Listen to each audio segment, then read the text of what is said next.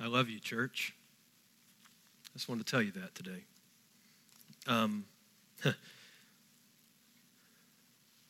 And I don't mean that as a slogan. Some churches, they have I love my church as a slogan, and I'm not knocking that at all. I genuinely love you. I genuinely love this fellowship. And I am privileged and honored to pastor and lead you, and I mean that. So if I haven't said that, I wanted to say that today. I love you very much, and it's a privilege. I love you because you're a fellowship that loves the Lord and his voice. You love to be led by the Holy Spirit. You're open to what God wants to do in and through you. You're a church that cares and loves when we've lost somebody who's gone on to be with the Lord. You wrap arms around a family and love on them. When a new one enters into this world, a gift from God, you wrap your arms and you serve food. When men are out skeet shooting and blowing things up, you prepare food. And we are grateful for that. By the way, I'm a little sore right here, okay? All right? And you can ask some of the other guys. Maybe they'll show you their sore shoulders. But it was a great time yesterday, just a sweet time of fellowship. Yes, I don't know how many shells, how many clays got blown up. We're definitely going to have to do it again. It was a blast, pun intended. There you go. Yeah. Pastor, we even love your corny jokes. That's right. Yes. It was great. It was just a beautiful, wonderful time.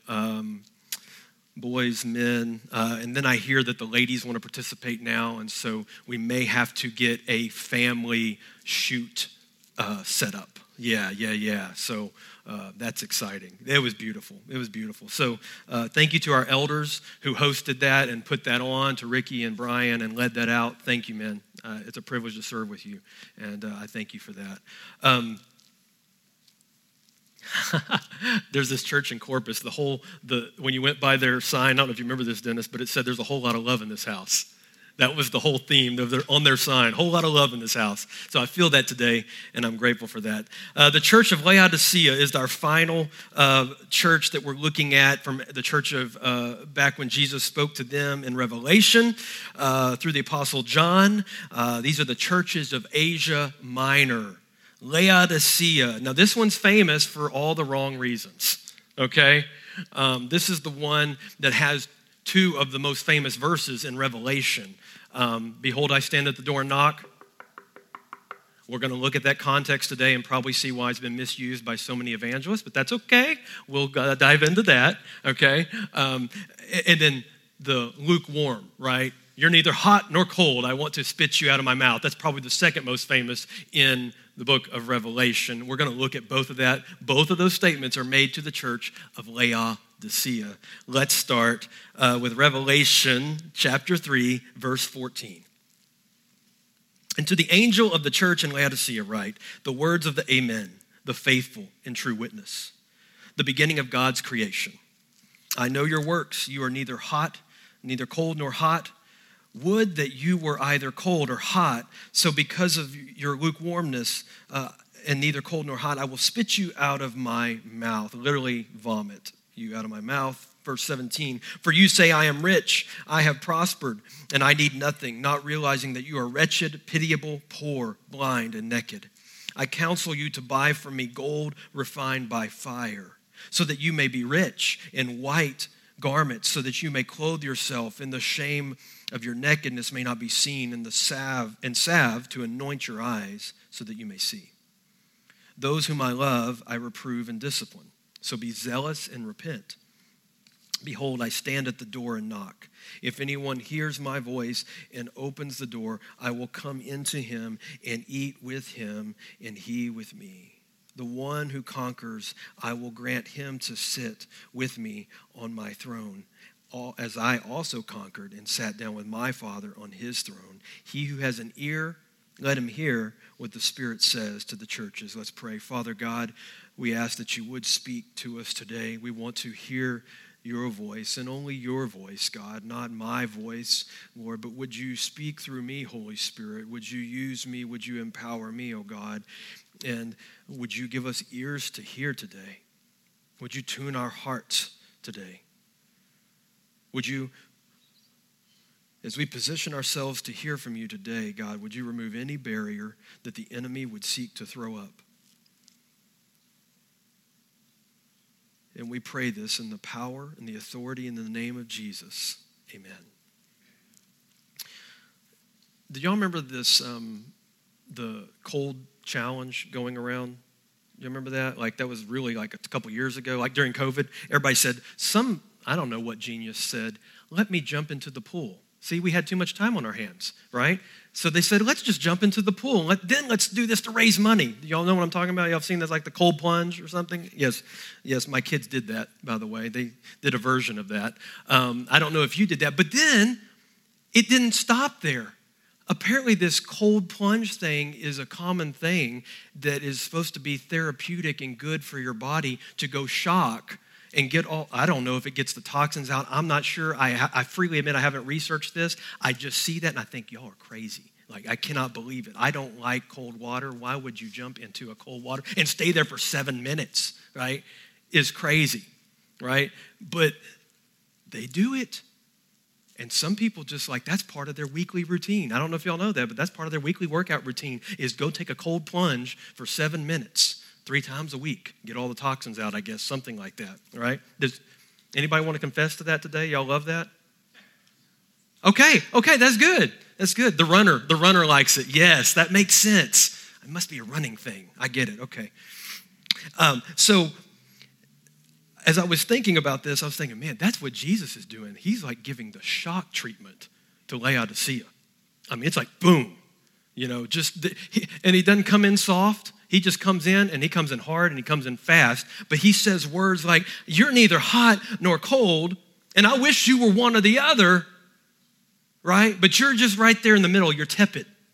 You're just tepid. Now, again, with all of these letters, we have to look at the context, okay? The context is Laodicea was actually only about 8 to 10 miles apart from Colossae, and, I forgot the other town that starts with an H. Oh, Hierapolis. I have it in my notes. It helps if I read. Yes. Okay, yeah. So you had kind of like this triangle of cities, and they were all 8 to 10 miles apart, like Nacogdoches to Woden, Nacogdoches to Martinsville, right? Nacogdoches to Douglas, give or take a few. So I know some of you saying, well, that's 15. I get it. Okay.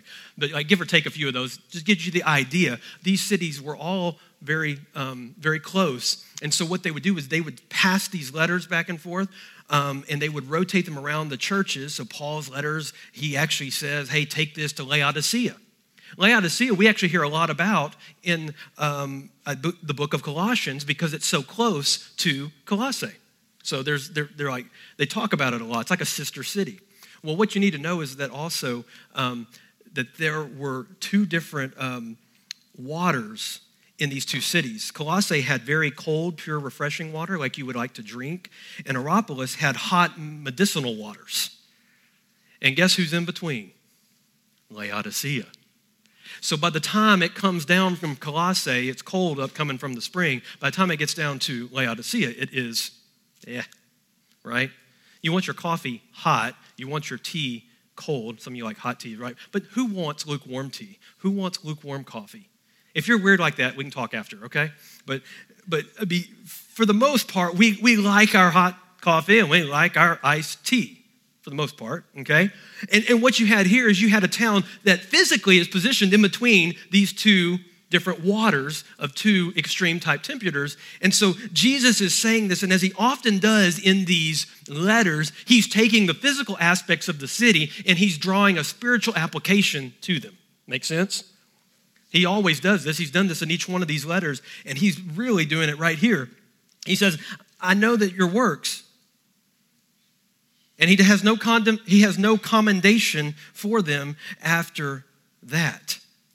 In fact, if you look at this letter, there's really no commending. There's no commending. Commending. Got it. Sorry. Commending. There's no commending here. Okay? And so what we see is that he very much is coming with a shock treatment to the church, okay? And so the first thing that we see, and you can write this down, is that we are in need. We are in need. Verse 17, for you say, I am rich, I have prospered, and I need nothing, not realizing that you are wretched, poor, pitiable, blind, and naked. I want you to see the extreme contrast here.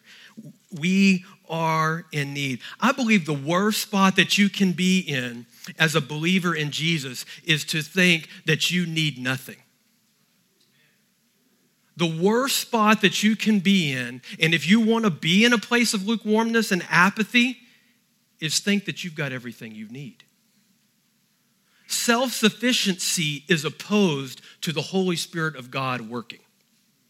Why do you think Jesus says in the Sermon on the Mount, the very first beatitude is what? Blessed are the rich in spirit. No. Blessed are the poor in spirit. Guys, every time we look in the Gospels, we see here that God is not He is not propelling and perpetuating this gospel of materialism or humanness. In fact, everything, He flips it on its head and He says, hey, if anybody wants to follow me, you must deny yourself, take up your cross, and follow me. If anybody, does that sound like lukewarmness? By the way, does that sound like middle ground? Does that sound like I can just straddle the fence? No, listen to me. Jesus demands a verdict. He loves you. But as Max Lucado said, and I love the title of this book, In the Grip of Grace, he says he loves you too much to leave you that way. Right? You must do something with him. You must make a decision, right? C.S. Lewis said that in his famous quote, he said he's either Lord or he's a lunatic or he's a liar. You got to make your pick. Which one is he? You can't say, if he truly is the Son of God, you have to believe him and take him at his word that he is who he says he is and he did what he said he would do. Otherwise, he's fooled everybody. And he was a fake. You see what I'm saying? There's no middle ground. You have to decide, do I simply believe he is who he says he is and he did what he said he would do? That is called faith.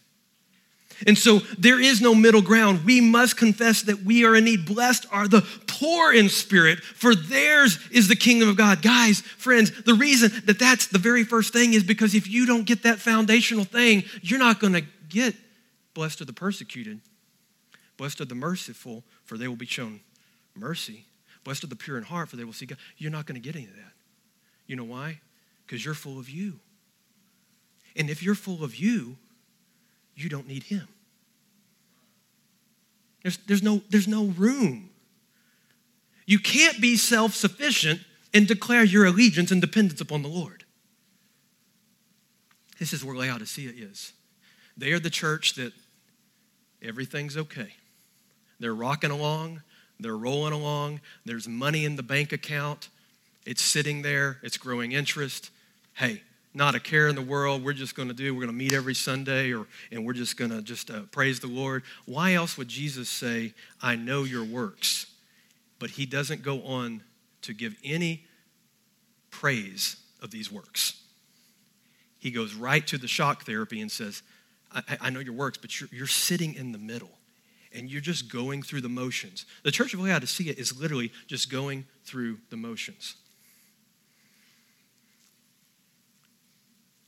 In other words, Jesus is saying specifically in verse 17, he says, you think that you're rich. You say, I am rich. I have prospered you. I need nothing. Not realizing that you are wretched, pitiable, poor, blind, and naked. Do you see the contrast there? In other words, Jesus is saying, who do you think you are? You ever had one of those moments where someone just comes and kind of shakes you and says, who do you, I don't know who you're talking to, but who do you think you are? Jesus is saying that to the church of Laodicea. Who do you think you are? You think you're doing these works and you think you're doing them for me, but really the heart and the motive of your heart is to build up a building or to build up, numbers or to build stuff up like that everybody can say, ooh, look at them, they're doing great.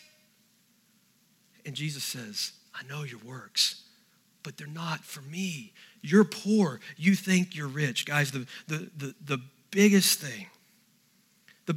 thing that gets in the way of us depending upon the Lord is our self-sufficiency, thinking that we can do it on our own. And I'm going to just say the church in America, with our abundance, it has inoculated us and numbed us to the desperate need that we have of Jesus. In fact, Jesus says, if you want to buy something, he says, you come to my storehouse and you come and you buy of me and my goods. That's the next thing you can write down. Here's the contrast. Jesus says, I'm rich. Jesus is rich. Oh, we serve the one who has everything. We serve the Alpha and the Omega, the beginning and the end. We serve the one who lacks nothing. He says, I counsel you, verse 18, to buy from me gold refined by fire. Let's pause right there. Ooh, this is hard. He says, you know, the material stuff and that other stuff, he says, that's not what you need. He says, you need to come buy in my spiritual storehouse. And guess what you need to buy? You need to buy some gold, but not just simply gold. You buy gold that's refined by fire. You know what that means? That's hard stuff. That's hard. That's the loving your enemy stuff. That's the loving the one who you thought was your friend but betrayed you or talked about you or gossiped about you and put a perception out there about you that is totally false. Yet, that's loving that person. That's called being refined by fire. Refinement's hard, would we agree? We know what happens in the metal, right? And to get the purification of the metal, the heat is turned up to get the dross out so that when the blacksmith looks in or the metalsmith looks in, that all he sees is this pure, beautiful reflection. Same thing with us and the Lord. He wants to see this pure, beautiful reflection, but in order to do that, he's got to turn up the heat. He has to do these things. Now listen, there's two things. There's two types of refinement, right? There's refinement that's brought about by our disobedience. Let's just be straight up. It's our rebellious spirit that's wanting to run headlong into pursuing our kingdom versus his, right? Then there's refinement that is not of your disobedience. It's because the Lord is wanting to glorify himself and bring you closer to his heart. And it is at no fault of your own. Honestly, it might be the result of a prayer that you prayed that said, God, I want to know you more. He says, okay, I want to honor that, and I'm going to bring you through some things. Through my gracious hand, I'm going to allow some things to come into your life that are going to be some trials, and they're going to be suffering. And yes, you might even go through a season of suffering, but it is for this refinement that I want you to have it so that you might know me more and know me deeper. Don't you believe that Peter knew the Lord on a so much deeper level after he denied him 3 times? And then he's restored. Peter, do you love me? You know I love you. Peter, do you love me? You know I love you, Lord. Why are you asking? Peter, do you love me? Lord, you know I love you. Guys, there's a depth of love there that Peter didn't know prior to the cross and prior to the denial. There's an intimacy and a depth of love, which we're going to get to that in just a minute. But we have to realize and we have to acknowledge that we are rich and God wants us to come and purchase at his storehouse, his beautiful storehouse of gold refined by fire. What else? White garments so that you may clothe yourself, and the shame of your nakedness may not be seen. God is the God of mercy. Blessed are those who are shown mercy. You have been shown mercy and kindness from the Lord, and he wants to clothe you with himself. So that when people see you, hear you, they see the beauty of Jesus and they don't see your shame. They don't look at decades of wandering from the Lord. They look at the beauty of one who is faithfully following Jesus in the moment. Jesus is rich. White garments he wants to give you, that you may clothe yourself in. And by the way, Laodicea was a rich town, so rich that I believe it was in AD 60, they had a massive earthquake, destroyed the town. They didn't need any federal help from Rome. They all just came together and they rebuilt the town themselves to let you know what kind of riches are in the town of Laodicea. The accounts were good. The bank accounts were high. They were able just to rebuild the town apart from Caesar's help. I would say that's pretty rich. And Jesus is saying, hey guys, again, it's not about that. It's about you coming and buying at my storehouse because you need these things so much greater than material. And he says, I'm going to give you salve to anoint your eyes so that you may not see. Again, Laodicea was a manufacturer of this medicinal salve. And again, he's taking the physical here and their assets and their where they find their richness and what they put their hope in. And he's saying, hey, there's a spiritual salve that I'm going to give you to anoint your eyes so that you may see. Well, what's there to see? What's there to see is how God is truly moving. What's there to see is have eyes of faith that truly believe that Jesus can do what he says he can do.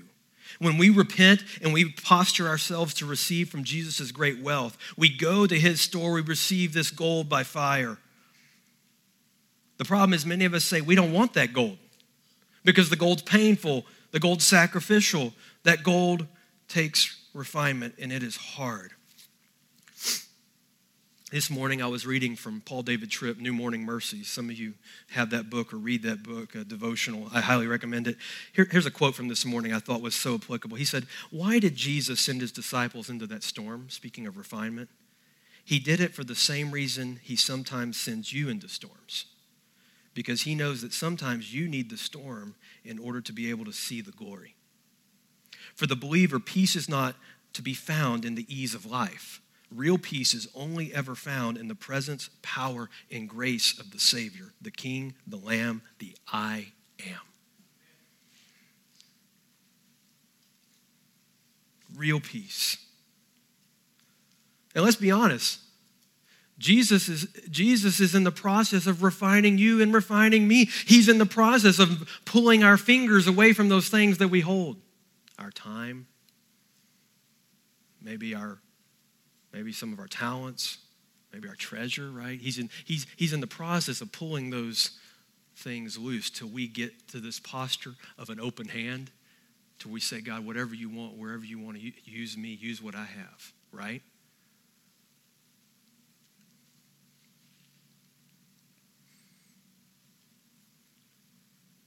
Apostle Paul in Colossians 2 says, for I want you to know how great a struggle I have for you. Colossians 2, 1 and 2. I have for you and for those at Laodicea, for all those who have not seen me face to face. So we don't think Paul actually went to Laodicea, just like he didn't go to the Colossian church. We have no record of that, and he speaks of never going there, okay? But he's writing letters to them, and this is to go to Laodicea too. Verse 2, that their hearts may be encouraged. Even though they haven't seen Paul face to face, he wants their hearts to be encouraged, being knit together in love to reach all the riches of full assurance of understanding in the knowledge of God's mystery, which is Christ. You know what he's saying to the Laodiceans and to the Colossians? He's saying, to know me is what true riches are. That's what it is, to know me. That's why Apostle Paul says, I want to know him and I want to know the fellowship of his suffering. We don't like to pray that like him sometimes because who wants to walk through that? And the power of his resurrection. And we like to pray that. We like that because that's power. We don't like to pray, I want to know him, the fellowship of his suffering and the power of his resurrection. You want to know him, God will bring you through the fellowship of suffering. But he does that so that you can draw close to him. Now look what he says. He says, and you can write this down, real love cares. Now this is beautiful. Real love cares. The very next verse, in verse 19, after he talks about buying from him, he says, those whom I love, I reprove and discipline. So be zealous and repent. Guys, the verb here for love, I don't know if you realize, but there's three different Greek words. We use love, right?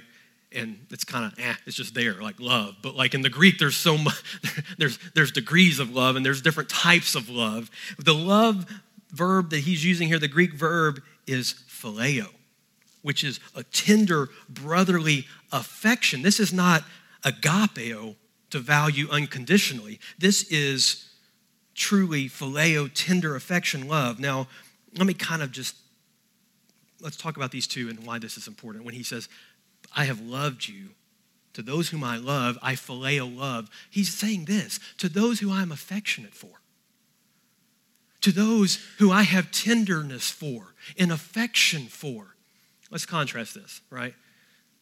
So that unconditional like love, that agape love, right? That would be like, and this may be not the best illustration, but like when you're talking maybe to your spouse on the phone and you say it, but not with affection. You're just saying like at the end of a phone conversation, okay, love you, bye. It's not that there's no meaning in that. No, there's meaning there. You're reinforcing that bedrock commitment there, right? I love you, I'm committed to you. But when you tell your spouse, I adore you, I'm affectionate towards you, I want to spend time with you and get to know you, I love you with this tender, affectionate love. Do you see the difference there? That's what Jesus, you would think it's agape love here. It's not. He's saying phileo love. Hey, I'm tender and affectionate towards you. And because of that, I have to discipline you.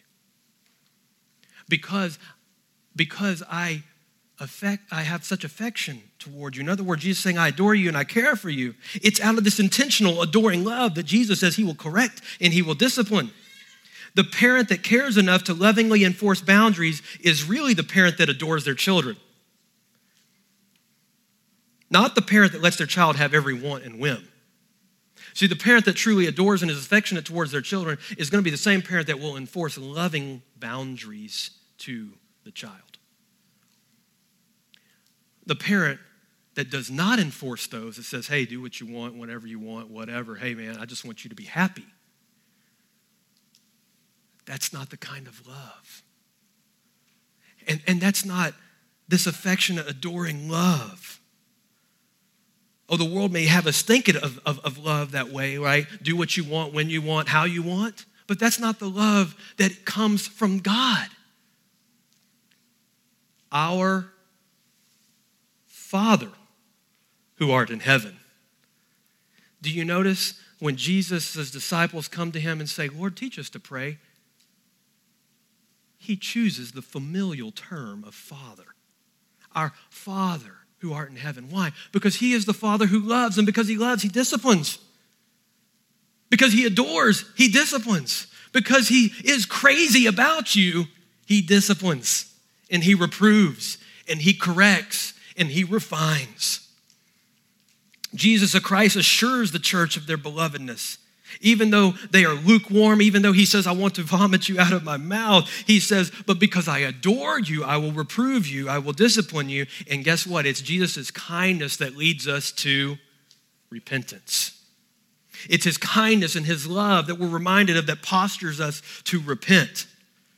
This love is true to its own ground rules, and therefore it doesn't compel the Christians at Laodicea to repent, but rather calls them to repent. Now we get to that famous passage. Behold, I stand at the door. That's the next one. Behold, I stand at the door and knock. How many of you have heard every evangelist say, and they're going to close it out? I can't tell you how many times I've heard this. It kind of cracks me up because so many of them do it, right?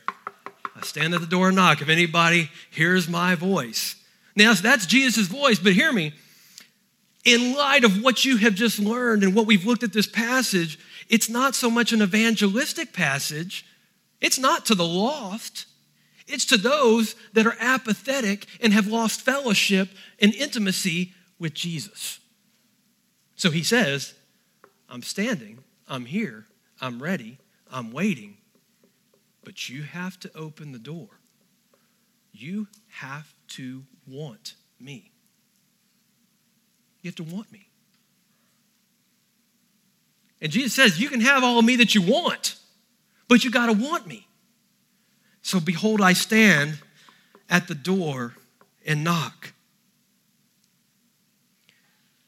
If anyone hears my voice and opens the door, I will come into him and eat with him, and he with me.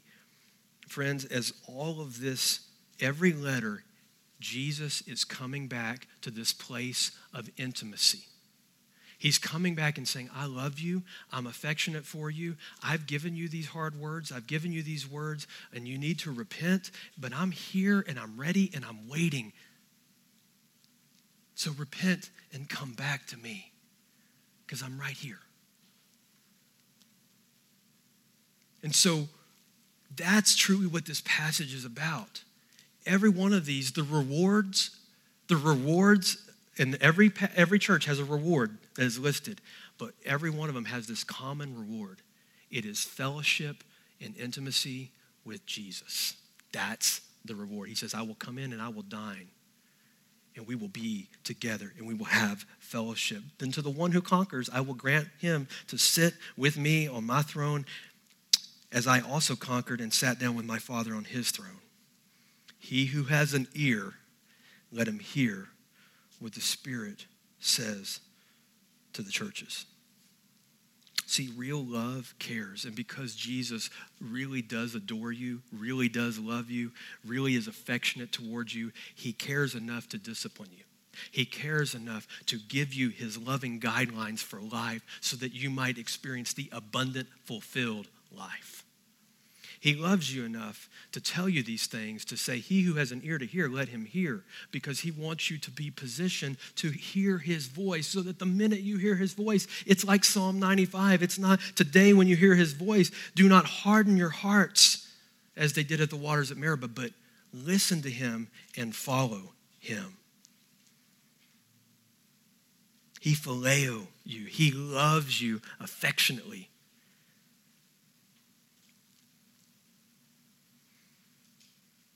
And it is out of his love that he is drawing you back and saying, come back to fellowship. Hey, did your riches get in the way? Hey, you don't need that. You don't need it. Did a relationship get in the way? Hey, I'm refining you so that all you can see is me. And until you get that picture, until you are there and you are letting me in and we can have sweet and beautiful fellowship, it's going to be hard. It's going to be difficult. But you let me in. I'm there. We have sweet, intimate, beautiful fellowship again over and over. He said, what did he say? The very first one, he said, the tree of life is the reward for that very first church.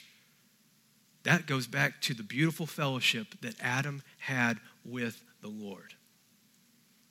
You and I can have that kind of intimate fellowship. In fact, the way has been paid for you to have that.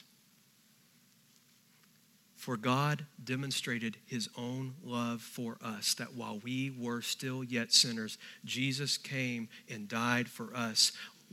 Romans 5:6 says that while we were utterly helpless, he came.